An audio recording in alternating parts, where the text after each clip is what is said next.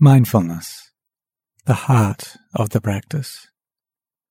A collection of short Dharma teachings by Venerable Ajahn Anan. Present moment awareness. The reason it's difficult for us to maintain awareness of the present moment is that since we've been born, we've been trained in thinking and remembering. And this use of the thinking mind takes us away from the present moment. This is where the problem lies, where the crux of the matter is, because we've been trained in not being in the present moment. And the result is confusion and discontent. What's more, all of this associative thinking based on different memories and concepts creates an identity to attach to, worsening the problem. So developing enough awareness to really stay in the present moment, we have to be patient and give it time. 1 year, 10 years, maybe even longer. The important thing is to start practicing. From moments to minutes. Remember that mindfulness always begins with brief, separate moments. It's like when we turn on a tap. At first the water slowly drips out, drop, drop, drop. But soon those drops join together to become a steady flow of water. Likewise, at first there might be just occasional flashes of mindfulness, but if we work at it, these moments will join up and become a continuous stream. We can achieve this by putting effort into being mindful of physical things, our posture, our activities, our breathing, or whatever else we're presently doing. At any time, in any posture, we can develop the same qualities as in formal meditation. The main thing when practicing mindfulness is restraining the mind, not letting it fall into the usual mental proliferation or distraction that takes it away from the present moment. This means letting go of thoughts about the future, planning, worrying, and letting go of different thoughts about the past. When we're doing a job and practicing mindfulness, we just bring our mind to focus on that job. And if we learn to do this in daily life, we'll find that we're bringing up mindfulness at all times. When we come to sit meditation, our mind will already be calm, composed, prepared. Our formal meditation will go better as a result. Bringing it back again and again. We must always be developing mindfulness.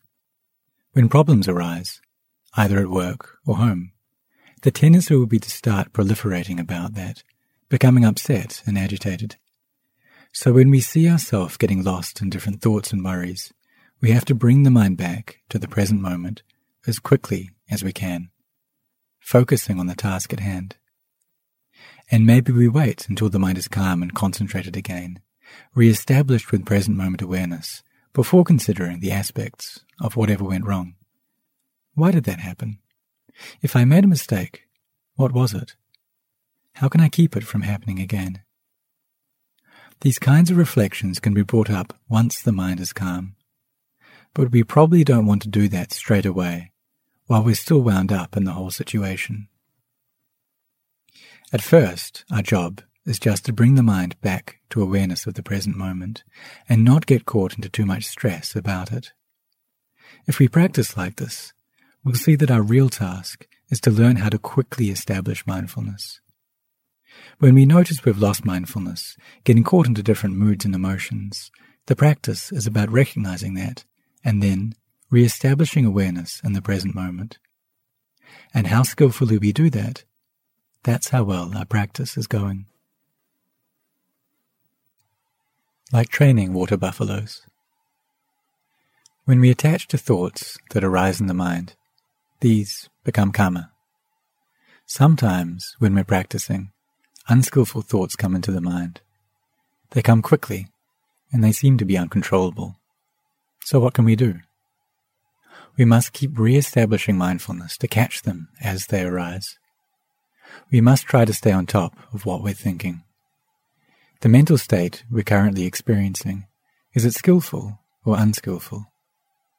If we know that it's skillful, then let it go. Use that awareness to realize that it will bring harm and suffering, and then let it go. It hasn't made any bad karma yet. Actually, it's good karma, and that we're establishing mindfulness and letting it go. Ajahn Chah would compare this to a farmer and his water buffalo. The farmer knows he has to keep a close watch over the buffalo at all times, because if he doesn't, it'll head straight for the rice plants and ruin his crop. If the farmer loses mindfulness, the buffalo will destroy the whole field. It's the same with the mind. If we don't keep a close guard over it, it'll chase after all the mental impressions that arise. So whatever we do, whether in daily life or in the monastery, the task is to maintain mindfulness, to keep on watching and knowing any impressions that come into the mind. Investigate what kind of state the mind is in. Is it experiencing happiness, sadness, displeasure, restlessness? Whether it's rapture, calm, or wisdom, we just keep on watching, knowing whatever is present in the mind. Whatever we experience, we should repeatedly remind ourselves that it isn't permanent, it's not sure. Whenever we experience feelings of suffering, hatred, anger, stress, fear, the task is exactly the same. We must teach and remind ourselves, even admonish ourselves sometimes, hey, suffering, you're not permanent. I'm not the owner of you. If you're going to suffer, well, go ahead and suffer. Follow your own course. I'm not getting involved. This is having present moment awareness to continually guard and train the mind. Committing to mindfulness.